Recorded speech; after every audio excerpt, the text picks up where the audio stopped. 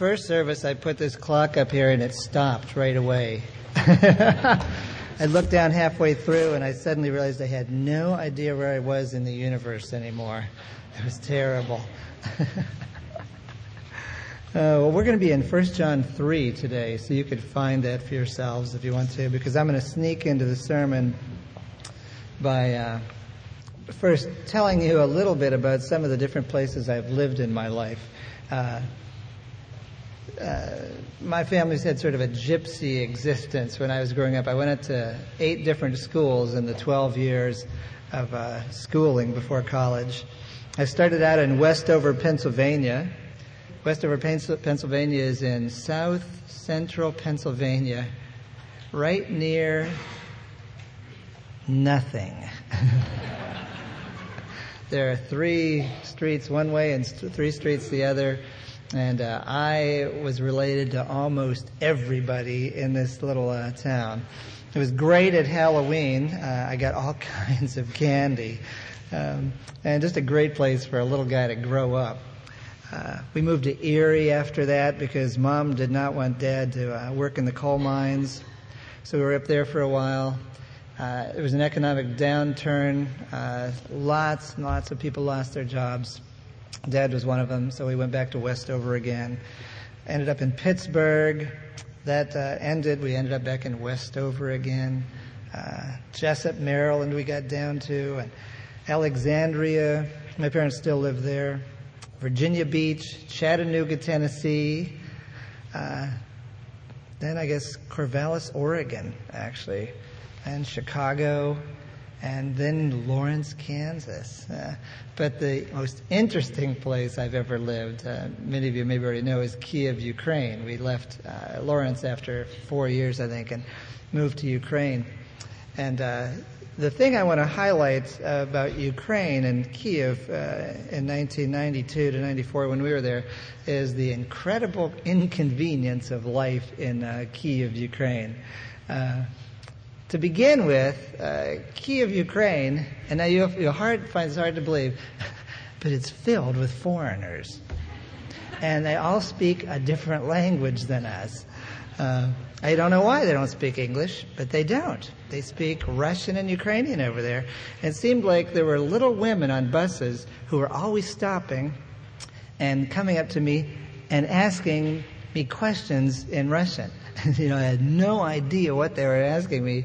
I'd just say, "I'm sorry, I don't speak Russian. I wish I did." And then they'd sort of smile at me and ask the next person. But I go, "What is it about me? They're always asking me questions on this bus here." Transportation, generally, since I mentioned buses, transportation was unbelievably inconvenient in Ukraine.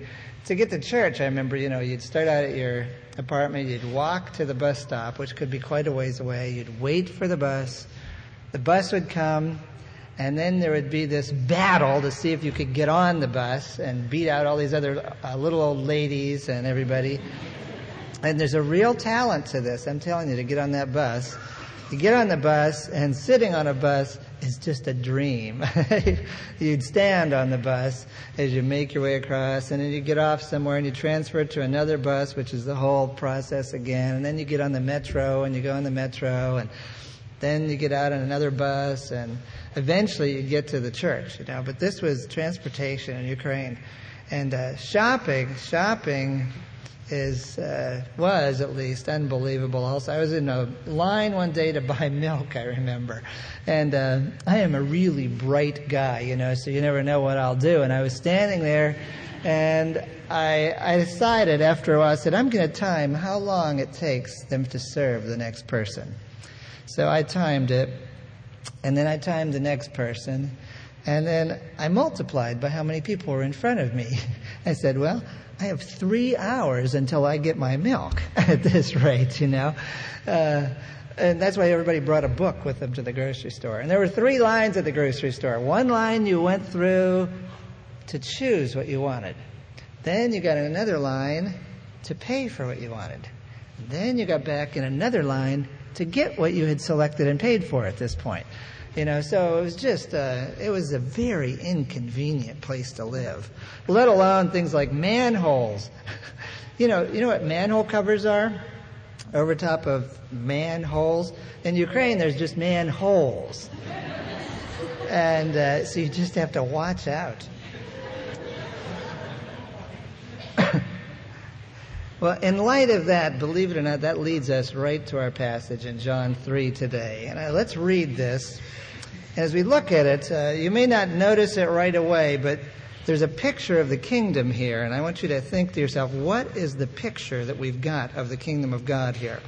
Think in your bulletin it says 11 through 24. I'm going to read 11 and then 16 through 20 for us. Start with 11. It says, "This is the message you have heard from the beginning. We should love one another." And then down in 16, "This is how we know what love is. Jesus Christ laid down his life for us, and we ought to lay down our lives for our brothers.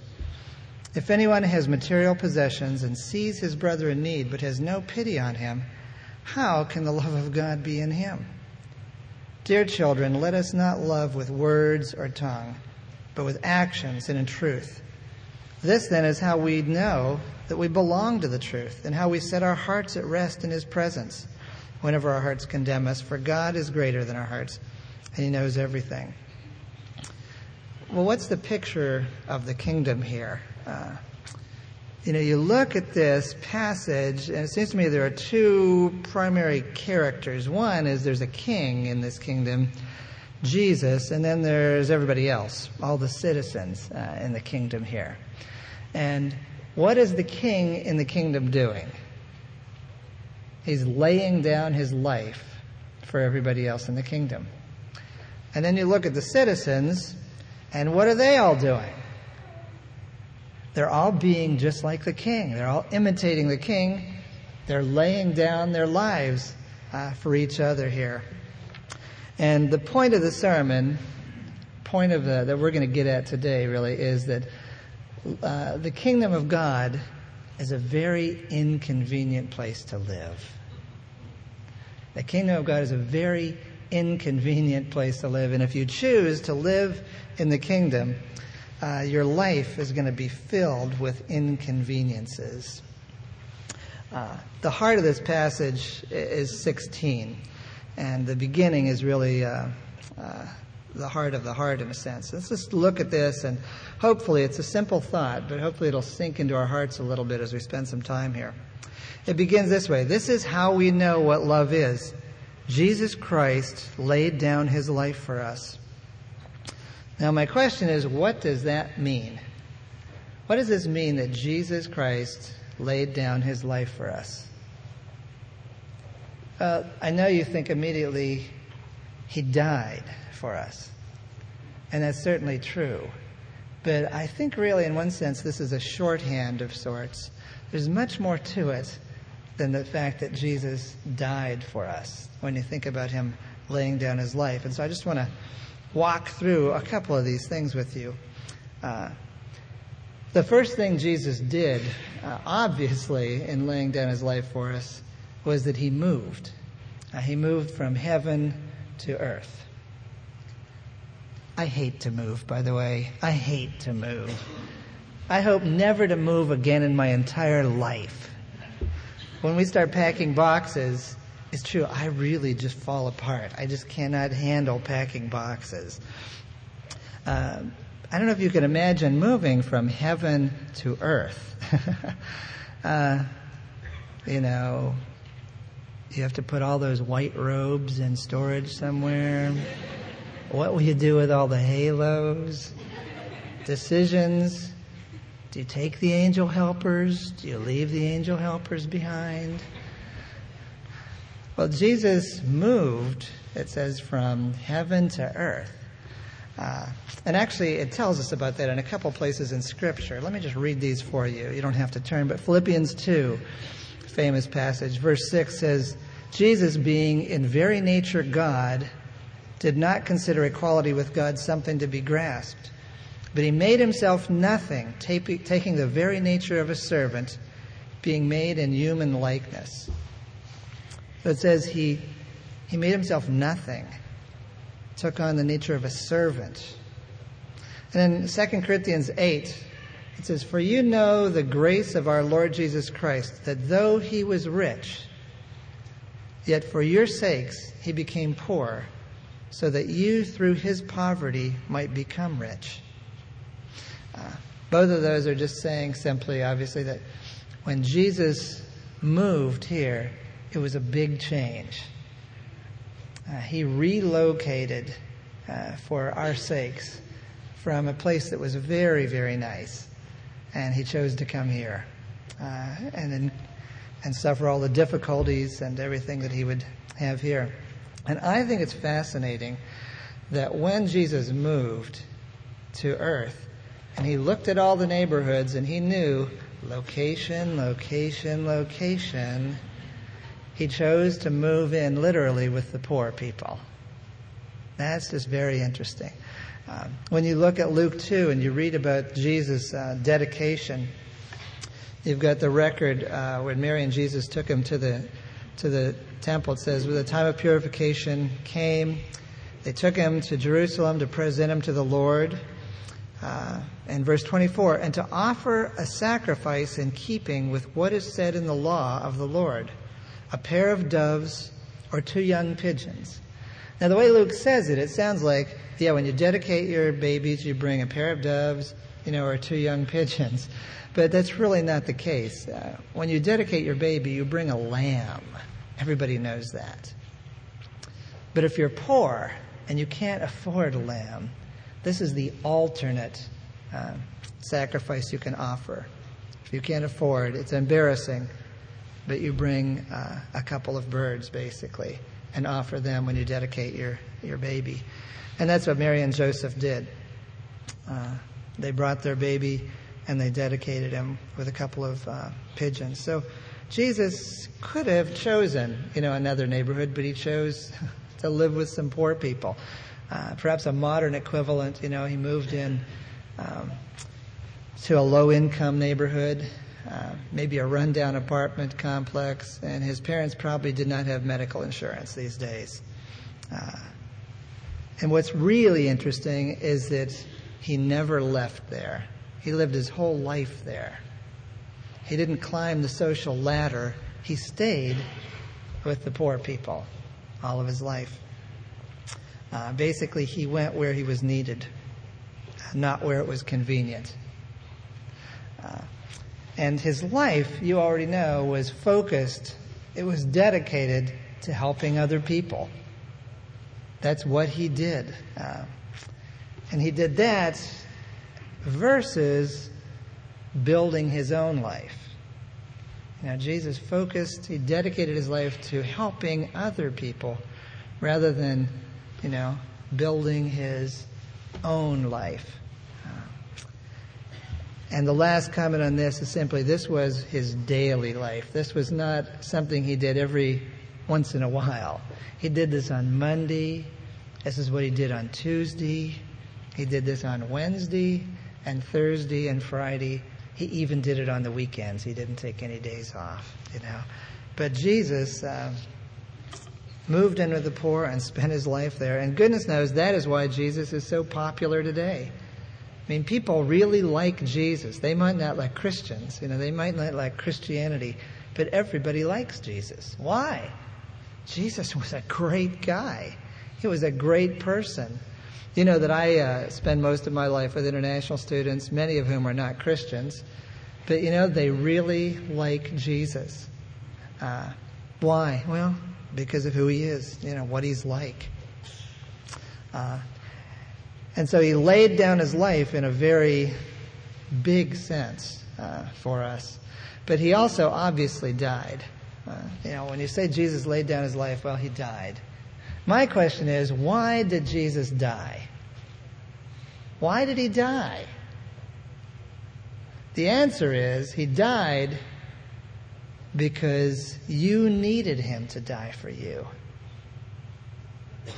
The answer is, he died because that is what helping you demanded.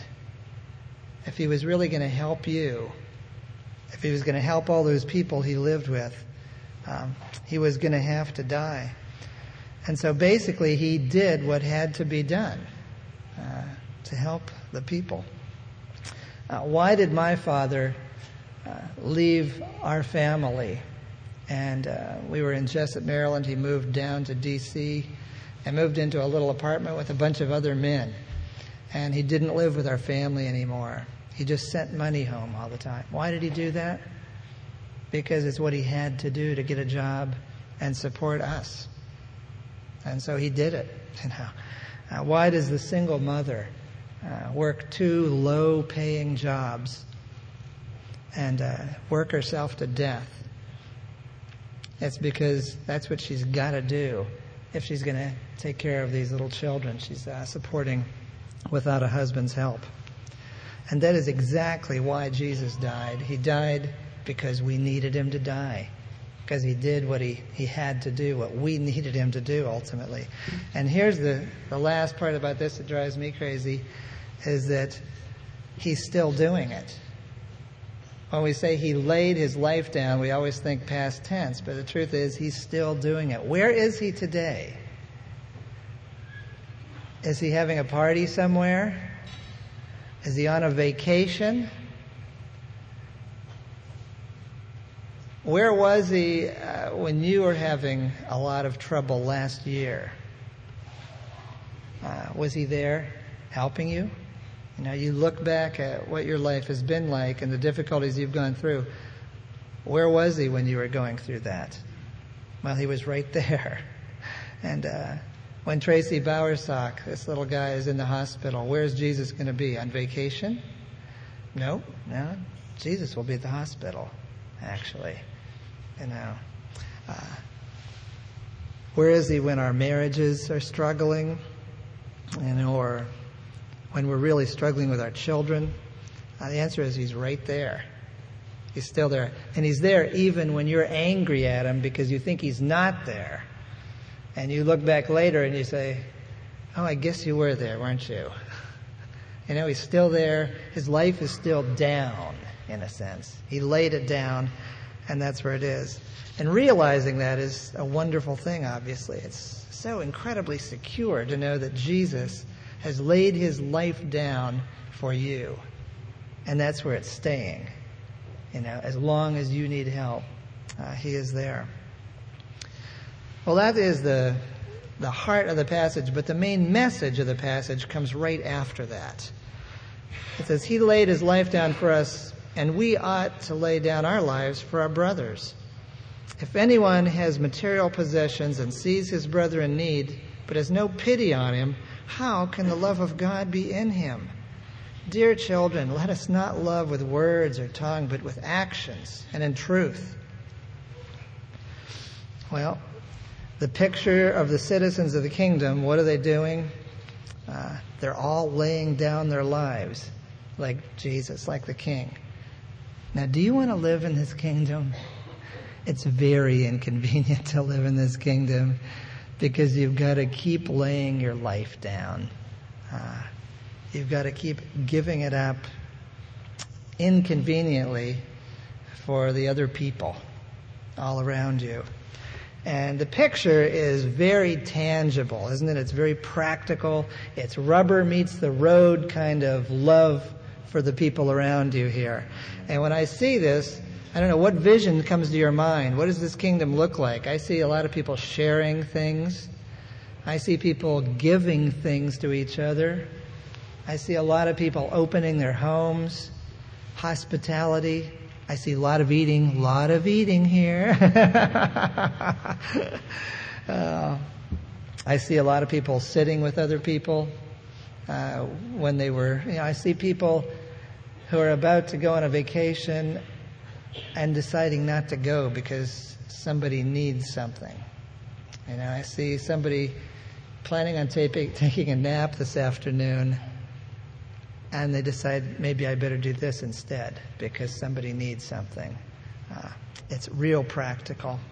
It's real down to earth. And this is the picture all throughout the New Testament. I mean, in Luke 3, John the Baptist, when people came to him and said, what should we do? To one little group here, he says a typical thing. He says, well, the man with 2 tunics should share them with the one who has none. And the one who has food should do the same. And in Acts 2, when you have the picture of the first Christians, It says, all the believers were together and they had everything in common. Selling their possessions and goods, they gave to anyone as he had need. And Bill, I think last week, talked about the Macedonian church, a bunch of very poor people who were Christians who just really wanted to send some money to the Christians in Jerusalem who were going through the famine. But the church has always been like that. The church has always been people who just practically help, the other people around him. And I've got some things that I just find really interesting from history about the Christian church.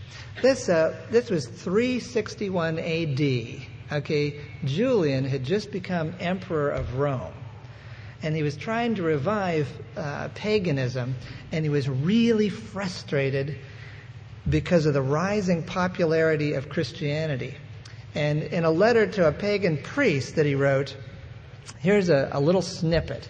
He said, "It is disgraceful that while these impious Christians support both their own poor and ours as well, all men see that our people lack aid from us." So, frustrated with the Christians. Why? Because they were helping all of the poor in their own group. Everybody seemed to be taken care of, and they were helping everybody else. And the pagan church was not doing it. And then the plagues. I've always been struck by this, what I've read, that during the great plagues of Europe, everybody would flee the city, obviously. But the Christians were known as the people who stayed and kept caring for the people who were dying. That's a fascinating witness. The Christians were the ones who stayed in the city and cared for the dying. It sounds a great deal like Mother Teresa at that point. John Wesley, everybody knows John Wesley, the great preacher of the revival movement.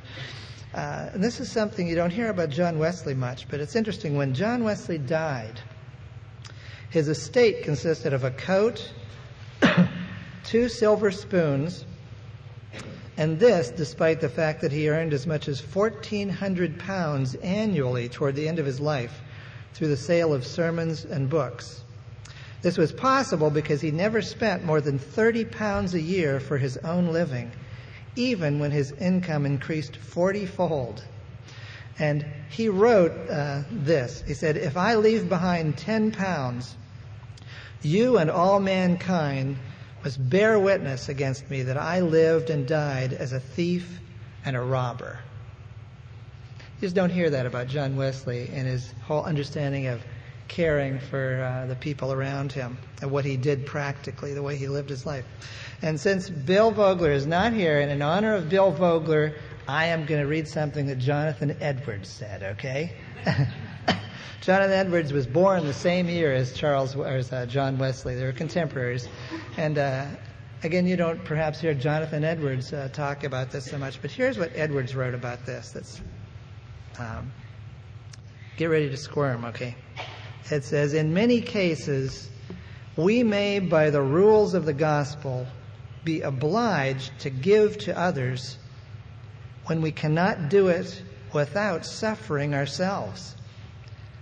If our neighbor's difficulties and necessities be much greater than our own, and we see that he is not like to be otherwise relieved, we should be willing to suffer with him and to take part of his burden on ourselves. Else, how is that rule of bearing one another's burdens fulfilled? If we be never obliged to relieve others' burdens, but when we can do it without burdening ourselves, then how do we bear our neighbor's burdens when we bear no burden at all?" Logical question. He's referring, obviously, to Galatians 6:2 that says, "Bear one another's burdens and so fulfill the law of Christ." And this is a great picture, because when you bear a burden, you carry it, right? You're down now. You take the burden when you're standing up. You take the burden. Now you're like this, right? Because you're carrying some of this weight. This is what all us sacrificial husbands do for our wives when we carry their luggage. I just want to say that right now. We're bearing their burden. And bearing a burden is different than just sort of steadying the person as they carry the burden, right? And it's different than saying, you can do it. I know you can do that, you know. When you bear the burden, you take it on yourself. You bear some of the weight. You bear the cost. It's very inconvenient to bear a burden.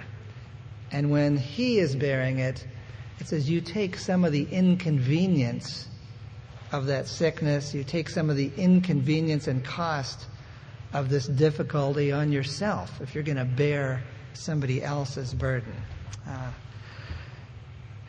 And verse 18 addresses this. He says, "Dear children, let us not love with words or tongue, but with actions and truth." I love this picture. I love this picture for a couple reasons. It's a picture of everybody bearing each other's concerns or burdens, right? I like it because whenever I am in trouble, I have 900 other people to help me carry it. And that's a great deal. When I am really without a job, or I am struggling with my children, or whatever it is, I have all of you to help me.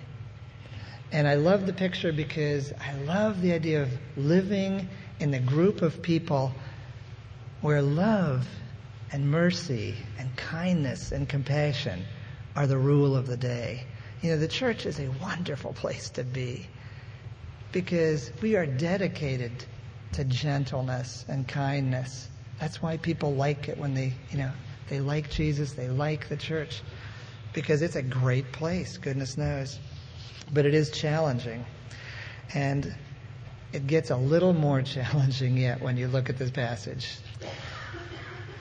Verse 14, he says, this is how we know that we have passed from death to life, because we love our brothers. In verse 19, he says, "This then is how we know that we belong to the truth, and how we set our hearts at rest in his presence." And verse 17, he sort of flips it around and says, if we have material possessions and see our brothers in need and don't pity him, how can the love of God be in us?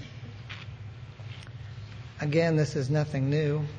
James 2, he says, "What good is it, my brothers, if a man claims to have faith but has no deeds? Can such a faith save him?" In the same way, faith by itself, if it is not accompanied by action, is dead.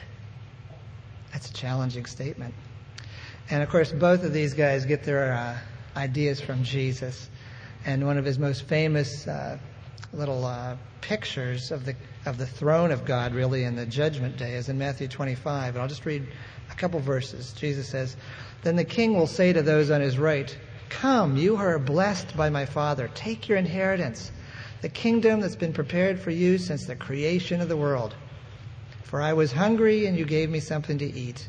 I was thirsty, and you gave me something to drink. I was a stranger, and you invited me in. I needed clothes, and you clothed me. I was sick, you looked after me. I was in prison, and you came to visit me.'" Our doing of these things, John is saying, is a test or a confirmation that we are actually in the kingdom. Our doing these acts of love, carrying each other's burdens, is a test, a confirmation of whether you and I really are in the kingdom. Now, what does that mean? Does this mean that my doing good deeds gets me into heaven? Does this mean that I earn my salvation by doing good deeds? You could easily read this and think that, goodness knows. But if you read the rest of Scripture, it is very clear that that is not the case. I would always send someone to Romans or Galatians, since that's a place where Paul specifically addresses the question. So I have to read something out of that quickly for us, just to confirm this. Paul in Romans 3:20 and a few verses. Let me read this. He says, "Therefore no one will be declared righteous in God's sight by observing the law or doing good deeds. Rather, through the law we become conscious of sin. But now a righteousness from God apart from the law has been made known, to which the law and the prophets testify. This righteousness from God comes through faith in Jesus Christ to all who believe. There is no difference, for all have sinned and fall short of the glory of God, and are justified freely by his grace through the redemption that came by Christ Jesus. And I'll just say Ephesians 2, 8, and 9 really summarize this for us. It says that, for it is by grace that you have been saved through faith. And this is not from yourselves. It's the gift of God, not by works, so that no one can boast. It's very clear in Scripture that you are accepted by God because of grace through your faith on the basis of Jesus' death on the cross. That is how we come to know the Lord ultimately. Grace, faith, because of Jesus' death. So if this does not mean your good works get you into heaven, what does it mean? Well, John says, to read it again, this is how we know that we have passed from death to life. This then is how we know that we belong to the truth. John says this is how we know that we are in the kingdom. It confirms that we're in kingdom, because anybody who walks with Jesus becomes like Jesus. He's a very influential guy. And you spend time with him, it is inevitable that you will become like him. And so my other question here is, why does John say these things? And I think there are a couple reasons at least. One is that I think John is reminding us what the normal Christian life looks like. He's reminding us what a normal Christian life looks like. And a normal Christian life in the kingdom, inconvenience is normal. Inconvenience is normal. It's not exceptional. You are constantly given opportunities, listen to this, to choose to be inconvenienced on behalf of all the people around you. And John is reminding us what a normal Christian life looks like. I do think, on the other hand, that this is a self-check. That John is saying you can look at yourself, you can look at others and say, are they in the kingdom? And there should be some evidence in the way they are acting.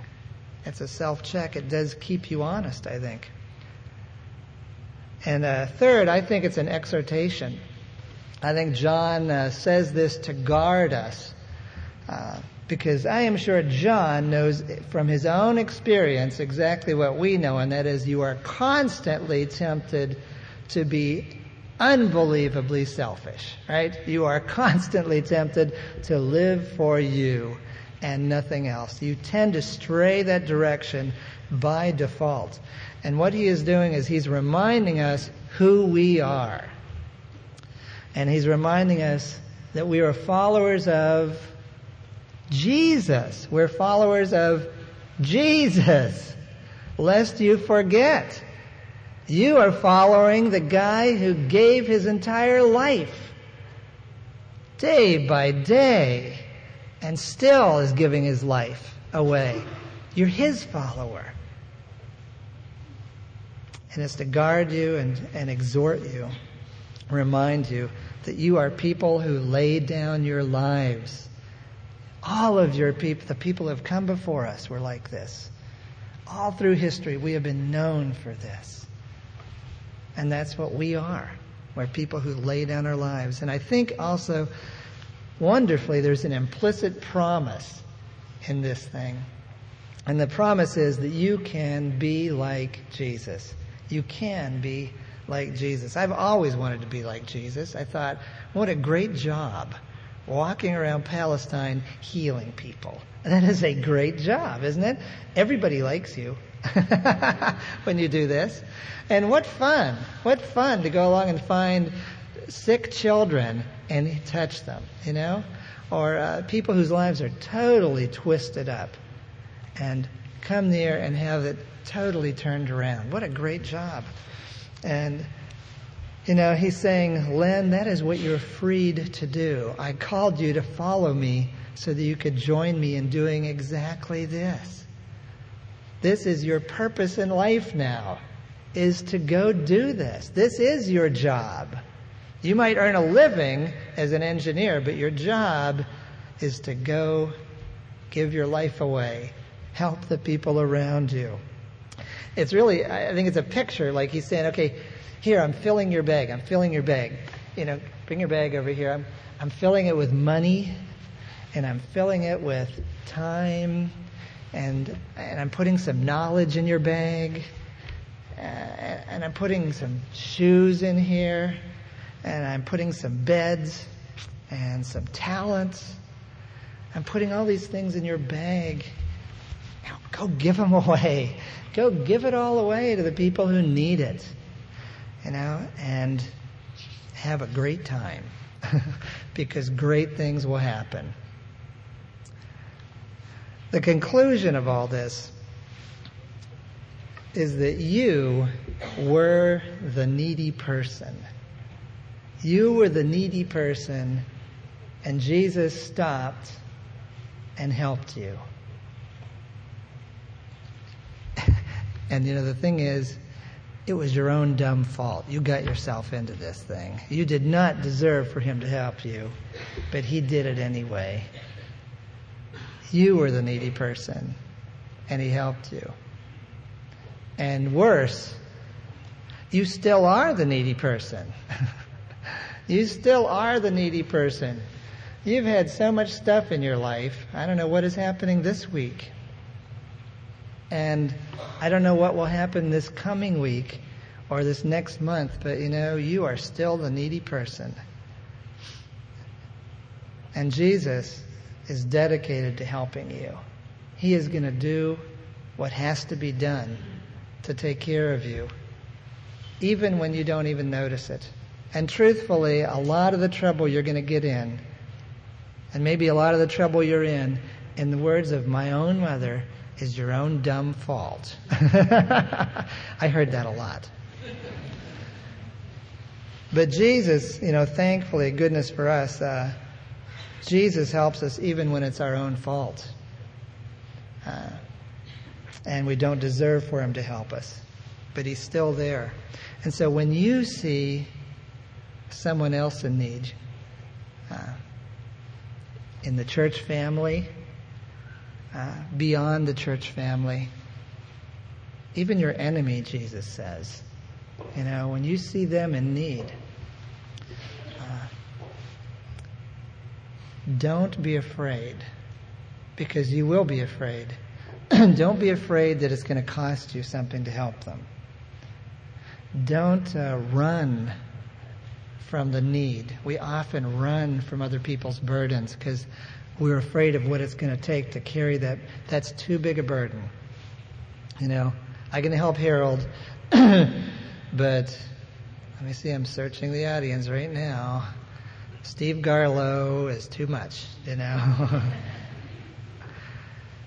When you see the need, don't be afraid of the inconvenience. Don't run from the cost, because it will cost you. But really, what he's saying is embrace that need, embrace that burden,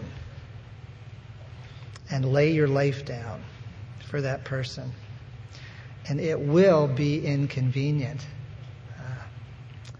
Your life, in fact, if you are in the kingdom, will be filled with inconvenience, because it is inconvenient to help people and carry those burdens. But so I feel like I should wish you a very inconvenient week coming up here. Let me pray for us. Lord Jesus, it's so true. We are afraid of carrying the other person's burden because we're wanting to hold on to our money or our rest or our time or our privacy. We run away from other people's burdens. Lord, help us to be like you, to remember that we're followers of Jesus, not just religious people. that this is the kingdom. Help us remember this is the kingdom. This is where we give our lives away. Help us this week, Lord Jesus, to honor you, to please you by doing this. Guide us each, Lord. Protect us in the process, we pray in your name. Amen. Well, let's stand for the benediction, if you will. And I have a book plug before the benediction. The book is called Ministries of Mercy. It's out on the book rack for sale. Just a great book that deals very practically with this issue. And I want to say that if you read this, you'll notice that this author has shamelessly lifted sections straight out of my sermon and put it in this book. But it will be okay.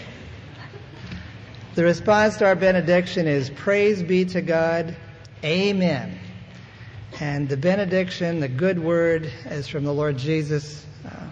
And he simply said, whoever seeks to save his life will lose it. But whoever loses his life for my sake will save it. And all God's people said, praise be to God, amen.